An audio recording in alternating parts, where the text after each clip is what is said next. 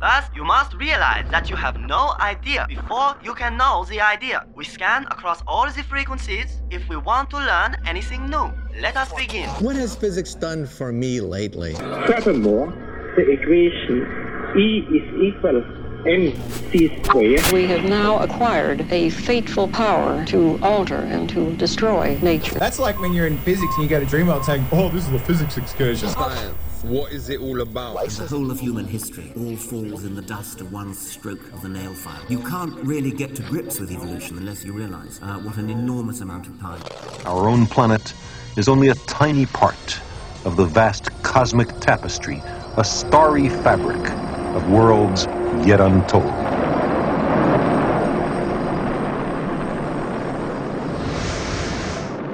Good morning.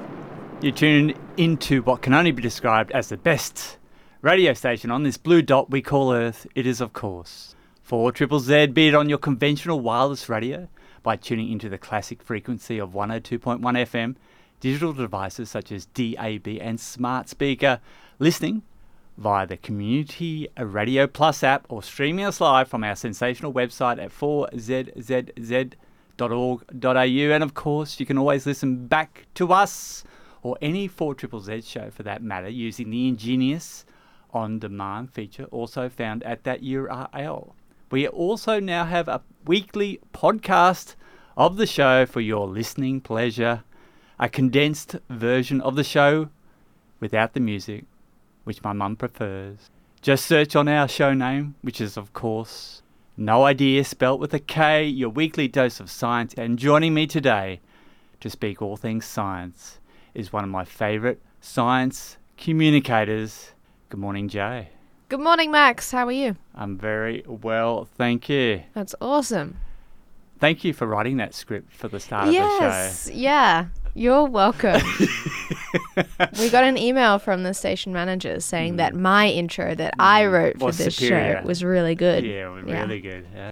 Anyway, for those unfamiliar with the show, we generally start the show with some weird science, then we get into some marine science, and then my personal favourite, motor science.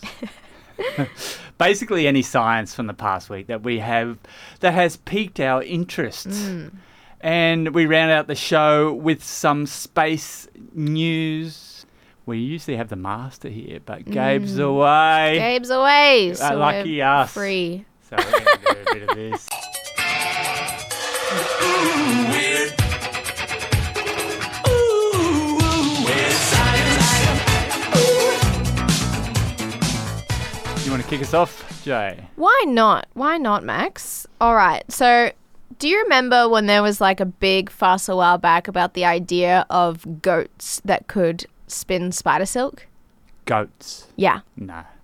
They were trying to genetically modify goats so that their milk would have silk in it. Right. Specifically, silky smooth. Yeah, specifically spider silk. Right. Basically because of these prized qualities that spider silk has. It's really tough and really flexible and the ultimate building material and the ultimate bulletproof vest material and all that kind of stuff. Yeah. The magic substance. But how do you mass produce spider silk?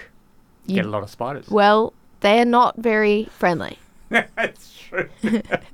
And not just to the researchers, but to each other. They have a tendency to eat each other. To eat each other, yes, okay. Which gets in the way. Is that problematic, you think? It's not healthy workplace behaviour. The workplace health and safety of this spider silk factory would not be so great. Right. So scientists have been trying to figure out what other animals are a bit more friendly and keen for that kind of work. Well, at the start of this month, researchers from Donghua University in Shanghai, QS ranking of? Be pretty high. Be like 220. It's between 901 and go. 950. Well, they say they've managed to genetically modify silkworms to produce spider silk. Right. Now, the silk that they've produced isn't quite as strong or stretchy as natural spider silk, but previous attempts to get silkworms to produce spider silk created blends of silk that were only 30 to 50% spider silk. So this is fully spider silk. Is it? Yeah. 100%. Yeah, which makes a big difference. Yeah. And it's 6 times as tough as Kevlar. So, yeah, 6 times as tough as the stuff that stops bullets. Part of what has helped make it so good is that the researchers genetically modified the silkworms using CRISPR technology that all bioscientists know and love, where you cut out a gene and you put a new one in. Yes. But then they let those genetically modified silkworms breed, leading to some babies that had 2 copies of the modified gene and just sort of bred out the kinks, I guess, and produced purer silk. So the next step in this research will be confirming that the changes last several generations in silkworms, which obviously helps with the production of the silk. Otherwise, manufacturers of the stuff would need to be constantly genetically modifying new silkworms to jumpstart the process again. But the researchers hope that they can not only develop stronger and stretchier fibers with these genetically modified silkworms, but they reckon they could even introduce artificial amino acids into the spider silk protein to create something even better than the original stuff. And what is that? Well, just like spider silk too. better spider silk. So yeah. Very good. That's my little story. Thanks for that. What have you got, Max? Well, before I get started, Okay. I would like to formally issue a big content warning for My Weird Science this week. Is it gross again? Well, yeah, I just thought I'd put the content warning just because, You're not going to tell us what the warning's for? Well, I'm giving the listeners at home a chance, or in their car, a chance to tune out or turn the volume down for the next few minutes. Okay. So we'll just wait a while. Okay. It's good radio, isn't it? What are we discussing? Okay. Are you ready? Yes. Stuff's going to get pretty real. You ready? Okay. If the results from My Weird Science this week prove to be correct, Okay. not one person would have switched off their radio or turned down the volume, because as soon as I said that My Weird Science contains sensitive material, the immediate response is to simply keep listening. No matter what the outcome. It turns out humans are really bad at tuning out when it comes to something spicy. One researcher termed it the forbidden fruit syndrome. And it is all to do with the issuing of trigger warnings. I see. Trigger warnings usually take the form of a verbal or written communication that generally precede potentially sensitive content. These notices attempt to flag disturbing content before rather than after, so readers, listeners, or viewers can adequately prepare themselves, or if necessary, disengage for their own well-being. Although no formal analysis has been conducted to document the various forms of trigger warnings available, it is not too difficult to observe a plethora of different instances across the news and social media landscape, educational settings, or even, say, in art galleries. The bracketing of specific types of content may also include warnings about potential emotional reactions with statements like, "This article contains details that some listeners may find distressing." Now, a recent meta-analysis of studies that have looked at the effectiveness of trigger warning protocols has found that these warnings only achieve one outcome. They reliably increase one's anticipation anxiety. The finding is supported by both subjective analysis, such as a rating scale, and the objective measurement using physiological markers of distress. Furthermore, this finding holds true across different trigger warning types, attesting to the robustness of the effect. In theory, this anticipation period should indicate that forewarned individuals are bracing themselves for a negative emotional experience. However, whatever bracing might occur during the anticipation period is apparently completely ineffectual. The small increase in negative emotions induced by trigger warnings actually serves no productive purpose whatsoever. Overall, the meta-analysis researchers found that the content warnings basically had zero effect. Content warnings, content notes, trigger warnings are essentially window dressing. However, they did conclude that trigger warnings do reliably induce a period of uncomfortable anticipation. Although many questions warrant further investigation, the main outtake from the study was that trigger warnings should never be considered as a mental health tool. And for those wanting to read more, the study is entitled A Meta-Analysis of the Efficacy of Trigger Warnings, Content Warnings, and content notes. That's really fascinating. I want to talk about that for a bit. You go First of all, you did get me with the... Did you hear how nervous I was? In anticipation. So I do get that anticipation. But Yeah. I feel like that's because, I don't know, there's a difference between just like content warning, the following is going to be intense. And like if someone actually lays out like there's a depiction of XYZ in this. Before they say the content warning, or they say content warning because we're going to talk about this. Yeah. On one hand, I mute a lot of terms on Twitter that I don't want to see, like transphobic stuff and all that. But if I see a tweet that comes along that says this has a word that you muted, I'm going to click on it. Like, It's right. so in that sense, The forbidden fruit. yeah, totally useless. But there have been times recently where I've seen stuff that says like this has like this particular subject matter in it, and I'm like, oh, I know I'm not good with that, so I won't engage. Okay. So I would argue yeah. it can be useful if it's like gonna say. I really find it annoying. Like obviously work in media, Yeah. and we do a lot of stories that are like, oh, the following story contains disturbing stuff, and it's like that doesn't really give much, or like the But you following can't could give be too much distressing because yeah, I know. it's a bit of a catch-22. Yeah. But I definitely get how being like vague with it just sort of makes you kind of want to see, I guess, or not really. But like, yeah, it can be useful when there's like specific things that you're warning about. Sometimes do you know the website Does the Dog Die? No. It's a website where you can look up movies and it tells you, it has like a whole list of upsetting things and it can tell you. So sometimes if I'm watching a movie with friends, but I haven't seen the movie before, I'll check Does the Dog Die? Just to make sure there's nothing like really, really intense or messed up that happens in it that I feel like I should let my friends know. Okay. Or take into consideration. But yeah. Glad to hear that you do have a friend called Peter from the Marine degree at JCU from 1993. What I'm hearing from this, Max, is we didn't get the original Friendly Neighbourhood Marine Scientist called Peter. Yeah, so we got ripped off with we'll put the Gen search 2. out. You tune into 4ZZZ, and the show is No Idea with me, Max, and Jay. And I think we should do part 2 of this. Weird. Weird science. This week I had an AI voice of Gabe's topic, but Gabe sent in his own voice, his real voice. So I'll play that for another time. It was so special. That's all right. We've got Gabe here talking about the Fruit Fly Serenade. Well, to the great sorrow of all, it's another week without myself this morning. Last time I gave you some of the first ever recordings of the vocalizations of horned up echidnas communicating with each other during their breeding season. So I thought I'd keep the nature sex sounds coming your way with the serenades of a different animal this morning, which, yes, means there's some more scientifically dirty language in our future. You've been warned.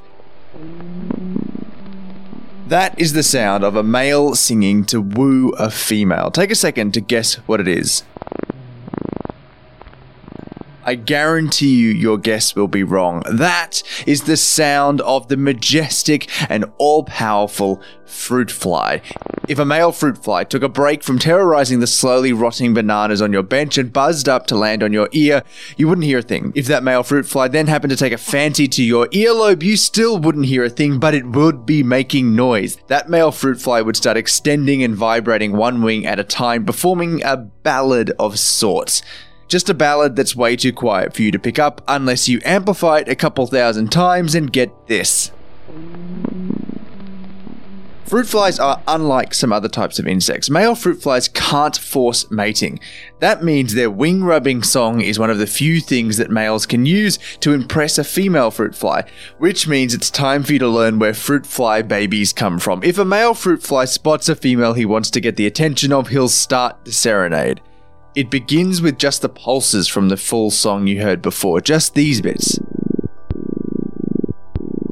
These are what he uses to get her attention as he starts to chase her down. If she chooses to, the female might then slow down a bit. If they both stick with it, they'll keep that dance of singing and slowing down going for another 20 minutes or so. Over that time, the male will get through hundreds of what are called song bouts. When they get close together, the male has added to the pulses he sung from afar with a more tuneful bit of noise called the sign song. He'll flip between pulses, sine song, and that mix of the two until eventually the female slows down enough for them to mate. But the researchers behind these fruit fly sounds, based mainly out of Princeton, QS ranking of 17 max, they weren't just interested in listening to the fruit fly foreplay. They also used 2 deep learning based motion capture tools and neural imaging to know exactly how the fruit flies were flying around each other, in relation to each other, their exact positioning, and what was going on in their heads as they did. What they found was male fruit flies can't always sing. Their neural circuits are in a solo mode until they get close enough to a female fruit fly that seems to flick some kind of switch in their brain and triggers the serenade mode. It means male fruit flies can reuse the same neural circuits from different modes, the solo mode and the serenade mode. And it's a big jump to go from fruit flies into humans, but these researchers are hoping that more work like this will help us understand how brains, including our own brains, are able to generate different patterns of behavior to different particular contexts that we find ourselves in. You're listening to No Idea on 4ZZZ, and this is the sound of a fruit fly serenade.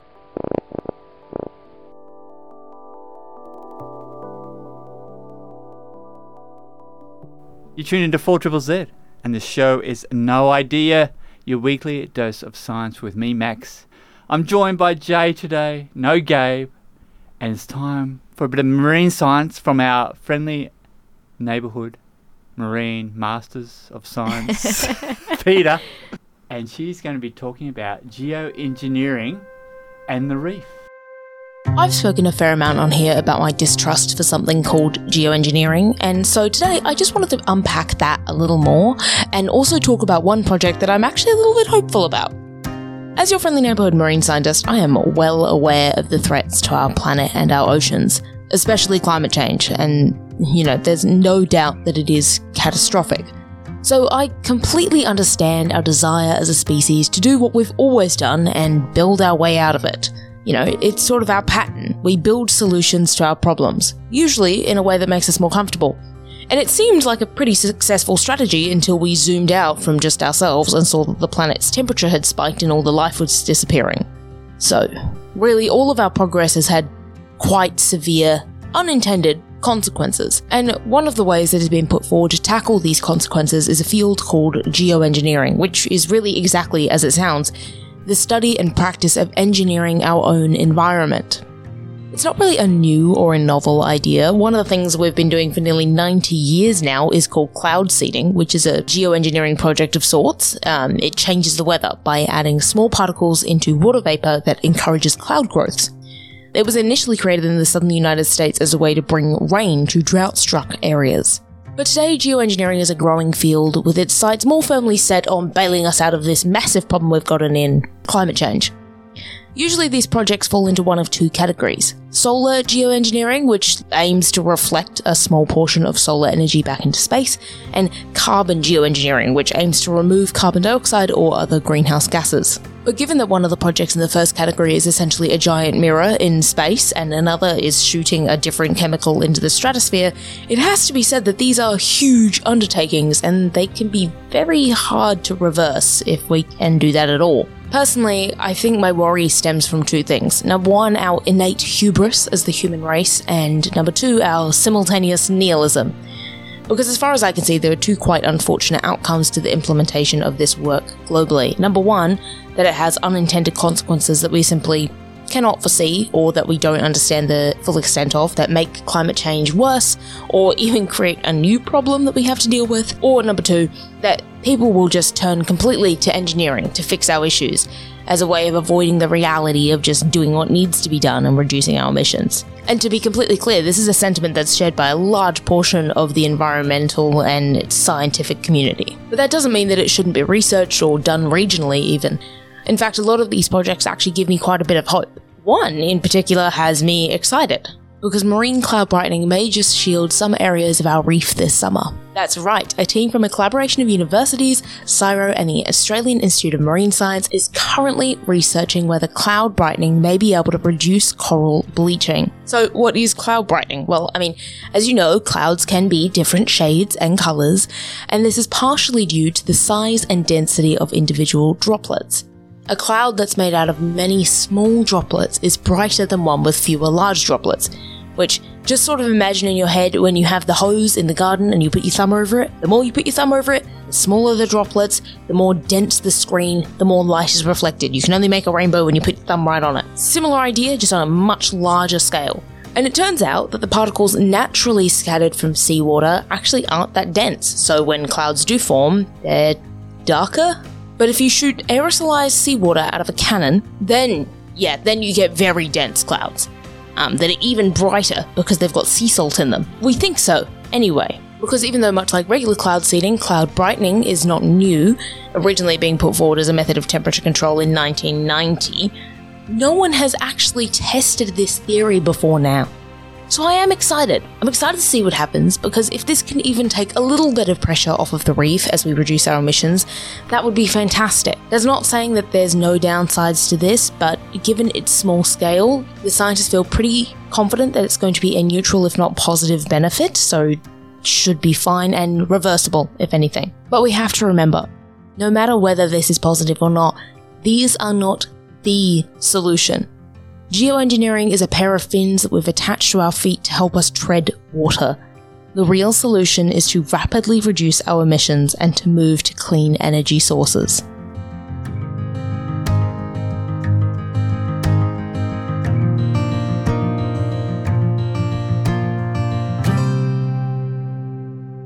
Zero, 1, 2. And this is what they recovered using AI in the data set.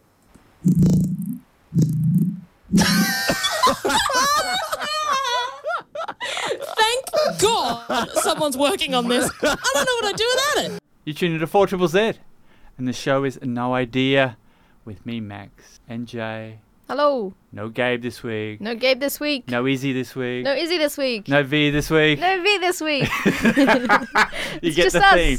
That's right. Now you want to talk about Doctor Who. I do want to talk about Doctor Who, Max. So Gabe hates it when I do this. So Gabe's not here right now, so that's You get his free problem. rein. Yes. But it's my science show. Well, it's our science show, but it's my part on the science show, and I get to talk about You do. media, Yes. sci-fi. There's sci in sci-fi. Well, fair enough, because I get to talk about motorsport, and it Exactly. doesn't really relate to No Idea.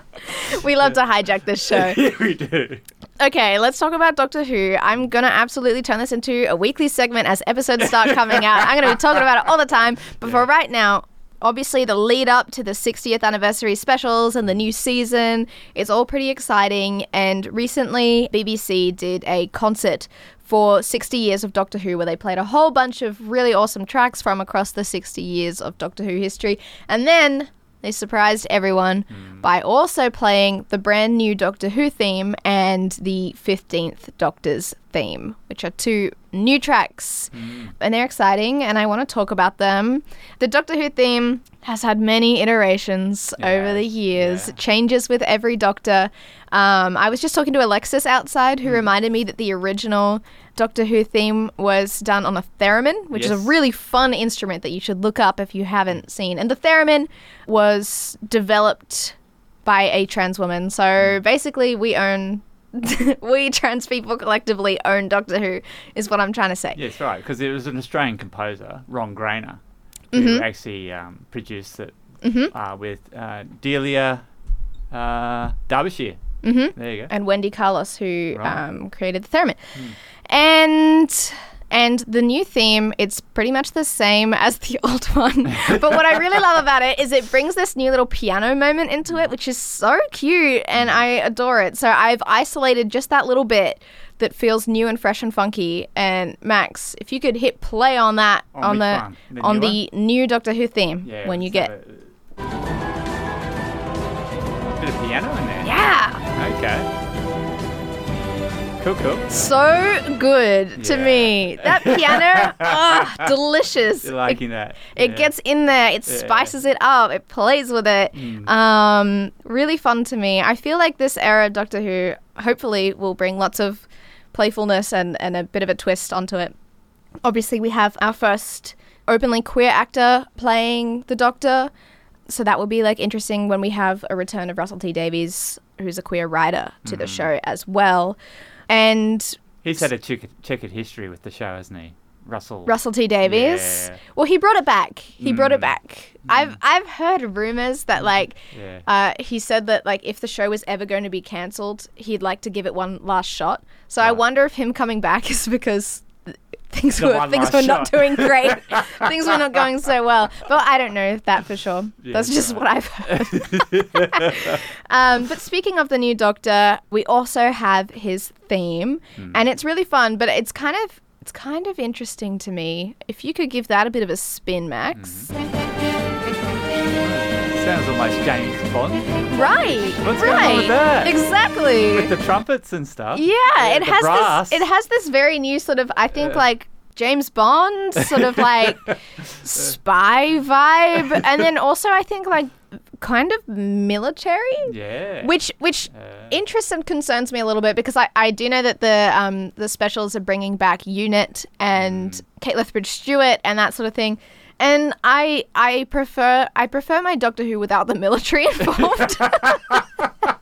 I don't really watch Doctor Who to be involved in the military complex. So I appreciate UNIT as a plot device, but I really hope that, I don't know, there are some eras of Doctor Who where the Doctor was essentially a soldier, and they leaned really heavily on wow, the Doctor's a commander of armies, and I just hope they don't bring that back, because it's kind of doesn't work. Yeah, and I think people are excited for this idea of because I was brought up with UNIT and all that sort of stuff back in the day. So because I love the Third Doctor working with the Brigadier and all that. That's really fun. That's cute. Yeah, totally. Yeah, I think in recent years it's been a bit weird where they've sort of really brought that. It's got too serious, didn't it? Yeah, army vibe, and it's to be fair, I haven't been watching a lot of the new stuff, so I don't know necessarily what you're talking about. Yeah, so, that's fair enough. Yeah, I just feel I don't know, some people are very excited about the possibility of this being a very progressive era of Doctor Who, and I just feel Doctor Who can be painfully neoliberal at times, and I just hope that it's not going to be weird like that. But the theme is good.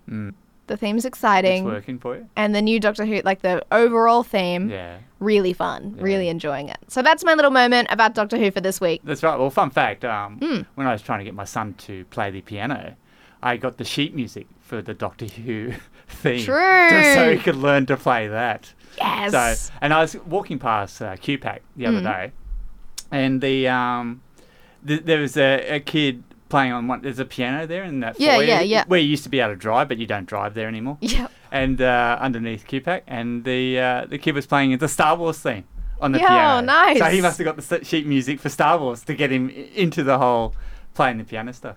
That's very cool. For a brief time, me and my sibling were learning the 11th Doctor's theme on violin. Right, okay. Yes, so we played that for a little bit, but not very well. Well, we were doing it in classes, we were learning violin, and there are several parts to it. Yeah. So we got the lame parts where we were essentially just doing one long note while the teacher was doing all the fun bits. The intricate. But there we go. But we have to play the intro. You ready for this, Jay? Let's do it. You're tuned into 4ZZZ, and the show is No Idea with me, Max, and Jay. Okay, it's time for the best part of the show. Loosely defined as science, yeah, you already know. Everybody listens to 4ZZZ just to hear us talking about what Butters just did. Subscriptions just keep rolling like the tires on a car. But something tells me that our science careers won't go far. But unlike an engine, I won't keep you in suspension. We're all here to hear him talk, so let's give him attention. You're not ready for when he starts rapping. Gonna hand the mic to Max, and I'm not talking Van Stappen. It's lights out and away we go. Jay, do you know many songs that has the term Andalusia? No, I don't.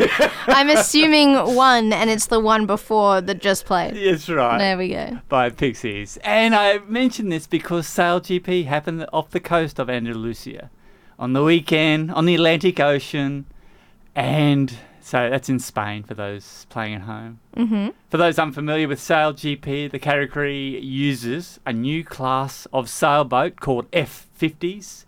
So they are 50-foot catamarans that are able to lift out of the water using hydrofoils. They can reach speeds up to 100 kilometres per hour, 10 countries compete in now the 4th season. For the record, Australia has won the previous 3 seasons.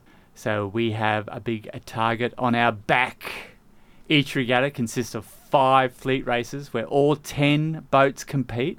Then the top 3 scoring teams compete in the 6th and final race to see who wins the regatta. Day 1 in Spain saw some good breeze, and Spain won the first race.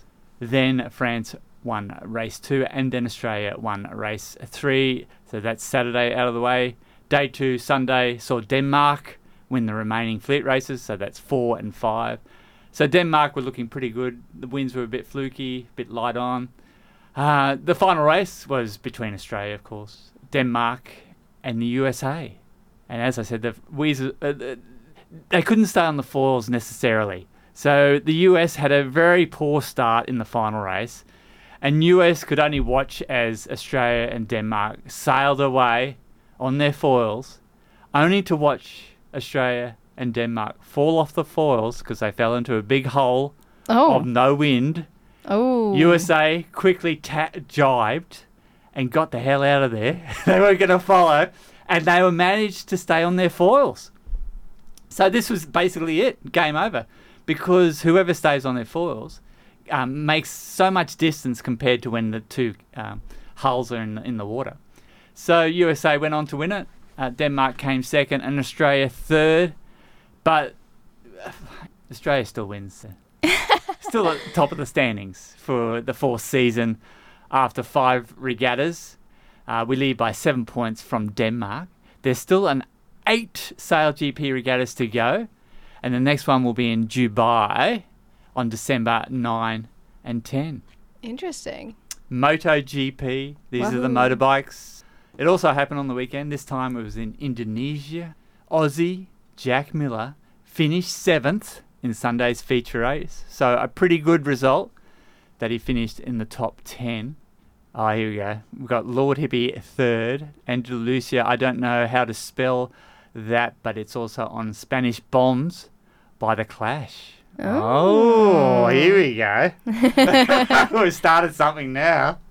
Okay, F1 is happening this weekend. Mm-hmm. We'll see the return of Aussie Daniel Ricciardo back from injury, driving for AlphaTauri. Daniel is arguably the second most popular F1 driver when it comes to racing in the US, second only to Lewis Hamilton.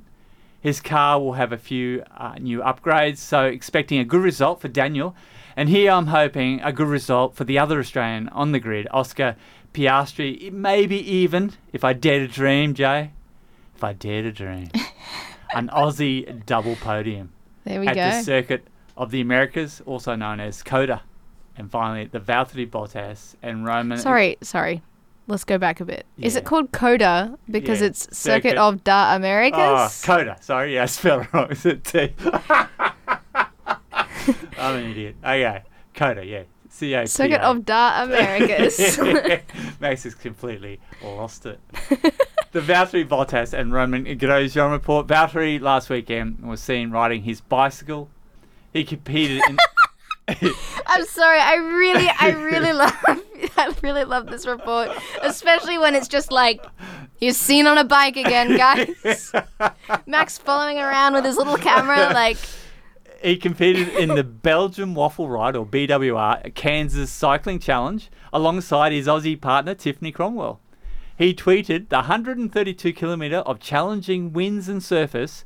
The course was fun, and we had a great day out riding together with Tiffany Cromwell.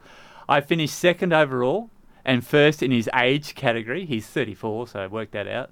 And Tiffany took the win in the women's race. Thanks for all the support again here in Lawrence, and thanks, Tiff, for dragging me at times. She's a professional cyclist, FYI.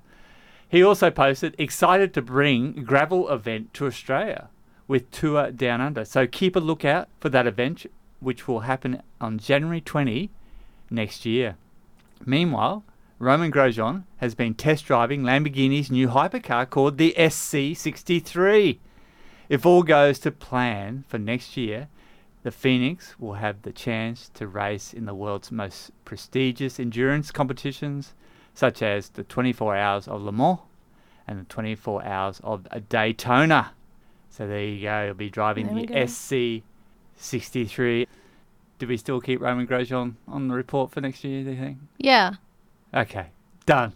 Jay says yes. I love randomly having updates on the social media and personal lives of people that I don't know. Don't follow. Anyway, you tune into 4ZZZ, and the show is No Idea with me, Max. And Jay, no Gabe, no V, no Izzy. But we're lucky because we do have some pre-records that we've played before and we'll play again. It will be a rebroadcast of a story you did, Jay, with your friend V. Lovely V, yes. And it was called, I've got here the title as Stone Age Venice. Do you remember this? I don't remember anything about this. Nothing at all. Context whatsoever. No trigger warnings. Let's go into it'd probably be embarrassing just because me. But it'll probably be fine. Let's do it. Let's do it. V, you and I have been talking a lot about Doctor Who recently. Well, we've been talking about a very particular aspect of Doctor Who recently. Anyway, so in all of that talking about Doctor Who, I decided to go back and watch a few episodes. You mean all the 12th Doctor's ones? No. Okay, in fact, I wanted to tell you something that I thought of while watching the Pompeii episode with David Tennant. Yeah, you mean the one where the 12th Doctor plays one of the characters. Anyway, so you and I have been talking about Doctor Who a lot, and it made me watch the Pompeii episode, which made me think about how much we just don't know about history. There are so many secrets that are lost to time. Just like Pompeii, we'll never get to know exactly what went down on that day, or on any of the days where great civilizations crumbled. It's kind of interesting you say that, Jay, because I was just about to tell you about a paper I read in the journal Science Advances about what people call China's Venice of the Stone Age. Okay, I'm interested already. Go on. So, the paper is the brainchild of a group of scientists hailing from China, the US, and Austria. Before I get into the study itself, though, I'll take you through a bit of the background on the civilization. Liangzhu existed approximately 5,000 years ago. For context, that places it around the same era as ancient Egypt, and 2,000 to 3,000 years older than ancient Rome and Greece. It's considered by some to be one of the most technologically advanced Neolithic civilizations in human history, with a major capital city and palaces surrounded by huge inner and outer walls. It also rested on a system of connected waterways, composed of navigable canals and water reservoirs. In 2019, UNESCO designated it as a World Heritage Site. But what you were saying before about ancient civilizations like these is totally right. It's often difficult to discern what exactly brought about their demise. So, before this particular study was conducted, did archaeologists have any theories as to what might be the answer behind the collapse? Absolutely. So, there have been a number of theories floating around, ranging from climactic ones such as flooding, drought, or extreme weather events, to socio-political ones like military conflict or changes in the social structure. So this particular study happens to lend further support to the flood theory, which is the most popular one so far. What makes the flood theory the most popular? Great question. On material from the Liangzhu period, researchers tended to find a thin layer of silt. The silt seemed to come from flood deposits from either a river or the ocean. Archaeologists have toyed with theories like the river flooding or tsunamis caused by coastal typhoons. I love the idea of a bunch of researchers looking at the same thing from different angles and slowly zeroing in on an answer. How did these guys do it? In this case, the researchers analysed rock samples from a cave nearby and ran them through with a radiocarbon dating analysis to find out how old they were. This dating technique can narrow down an answer within an approximately 60-year window, which is phenomenal when we're talking about events thousands of years in the past. Through analysing the rock samples, the researchers found out not only their age, but mineral evidence of an extended period of extraordinarily high rain. Using this evidence, the researchers proposed that it was massive monsoon rains, followed by freshwater river flooding, that forced Liangzhu's citizens to flee, rather than marine flooding caused by coastal typhoons. I actually feel kind of sad now, thinking about all those people running to escape from the destruction of their homes. Watching it happen in that Pompeii episode was sad enough, and that's totally fictional. It won't always be fiction, Jay. Modelling done by the non-profit organisation Climate Central shows that by 2100, if we continue with business as usual and reach a 3.5 degree rise, we would lose huge chunks of suburbs like Stones Corner, South Brisbane, Fig Tree Pocket, New Farm, or Fairfield. It really isn't my intention to sound doomerist, but these are really big changes that we're seeing. Much like Liangshu, Brisbane and countless other places around the world would see the displacement of huge numbers of people. And of course, that displacement would disproportionately affect those disenfranchised by things like border policies or poverty. Luckily, we don't need a time machine to know what's coming for us, and that means we can put pressure on the people in our society as it stands to make changes towards a better future, and stop us from becoming the next civilization's tragic Doctor Who episode. I mean, not that I would complain about being a Doctor Who episode. Depending on who the Doctor is, of course. You tune into 4ZZZ, and the show is No Idea with me, Max, and Jay. And Jay, when we put the shout out to subscribe, sure enough, just as station manager says, the more you mention it, the more it comes true. Woohoo! And we had Richard from Footscray subscribe, so that's great. Thank you, Richard. And I just want to say, that subscription came in directly after I was talking about Doctor Who. Right. So I'm just saying, using scientific methods here. The magic dust is Doctor Who. Yeah, and talk about that. Yes. And I think the more we talk about it, the more people will subscribe.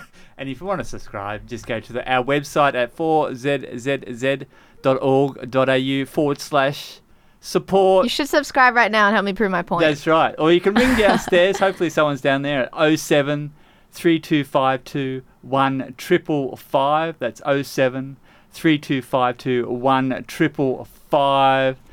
And if you want to text in stuff to us and we will read it, and you can do that on 0420 626 73 and another 3. And I just want to give a shout out to the guy driving the candy apple red Kia Stinger.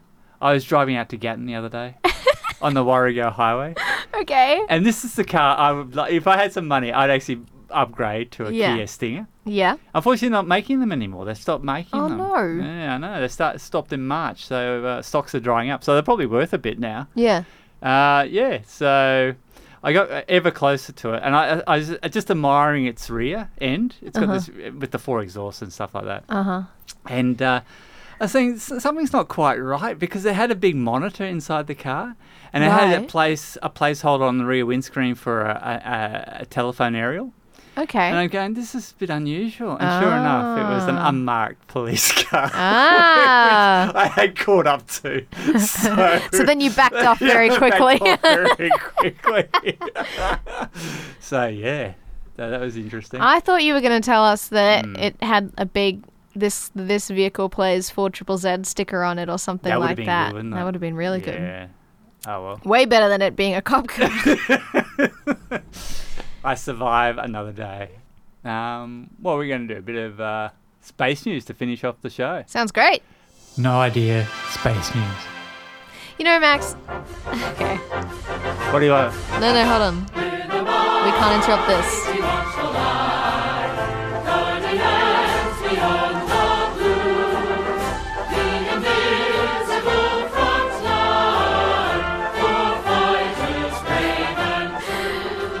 And the reason I play that is because ingenuity. In breaking news, yes, Mars Mini Chopper has completed its 61st flight. Oh, we're getting ever closer, Max. Which means Izzy has now won the unofficial, no idea, potential number of flights on Mars.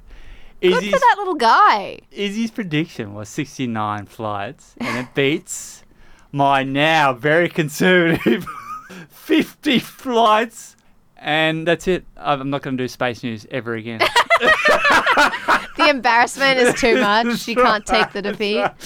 Anyway, what would you like to say before I shut down the space news? No, nothing. Ingenuity. What a little guy. I think, what was my bet? Was like 40 or something. Yeah, exactly. And then you were like 50 and everyone was like, oh, Max, Good we'll luck never with get to that. 50. Yeah.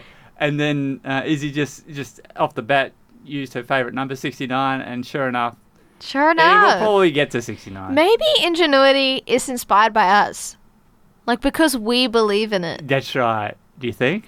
Yeah, I think so. I think that because we believe in We do Ingenuity. the science show, but we also believe in that. Yeah. Ingenuity is like, yeah, for you guys, I'll Feeding make off it. our energy, Yeah. our positive vibes. Yes. Aliens, a team of researchers from Carnegie Institute of Science in DC, has developed a new method based on artificial intelligence that is capable of detecting subtle differences in molecular patterns that indicate biological signals, even in samples hundreds of millions of years old. The mechanism offers results with 90% accuracy. In the future, they envisage this AI system could be embedded into sensors on robotic space explorers, including landers and rovers on the Moon and Mars, as well as within spacecraft circling potentially habitable worlds like Europa. This research is described in a paper published in the journal Proceedings of the National Academy of Sciences. And finally, Starliner. The first crewed test flight of Starliner has been pushed back an additional month to no earlier than mid-April next year. NASA officials said in a statement last Thursday no reason was given for the change. The target date for the first operational flight of the Boeing spacecraft has also been delayed to early 2025, agency officials added. NASA picked Boeing and SpaceX in September 2014 to provide astronaut flights to and from the ISS, giving each company multi-billion-dollar contracts. Since November 2020, SpaceX has flown 7 successful crewed flights to the ISS, with another 7 contracted by NASA. Meanwhile, Starliner has launched just twice, but has yet to launch with anyone on board. So that is it. Space is hard. Space is notoriously difficult. Notoriously difficult, yeah. And Blue Origin's finding that as well. So hopefully they'll get their New Shepard back to suborbital flights now that they've closed out the investigation, which was one of the nozzle cones just basically melted. You tune into 4ZZZ, and the show is No Idea, but not for much longer. I'm Max. I'm joined by Jay. Hello. And I want to thank you, Jay, for your 3 stories this week. Yeah, I know. I'm so good. It's ridiculous. So if you want to listen back, you can. You can listen to Jay talking about spiderweb being made by silkworms. Yeah. Doctor Who themes. Yes. And Venice. Stone Age Venice in China. Which you did with V. Yes. Thank you to V. Nothing from Izzy this week, but we did get something from Gabe. He spoke about fruit flies and their serenade. And Peter, thank you for your Geo Reef study. That was fun. Thank you, Max, for your motorsport and for your science news and for your weird science on content warnings. And we have to congratulate Izzy on her prediction of the number of flights on Mars, which is totally unbelievable. But it is a thing. And we'll speak to you next week. See ya. I'm a goddamn marvel of modern science.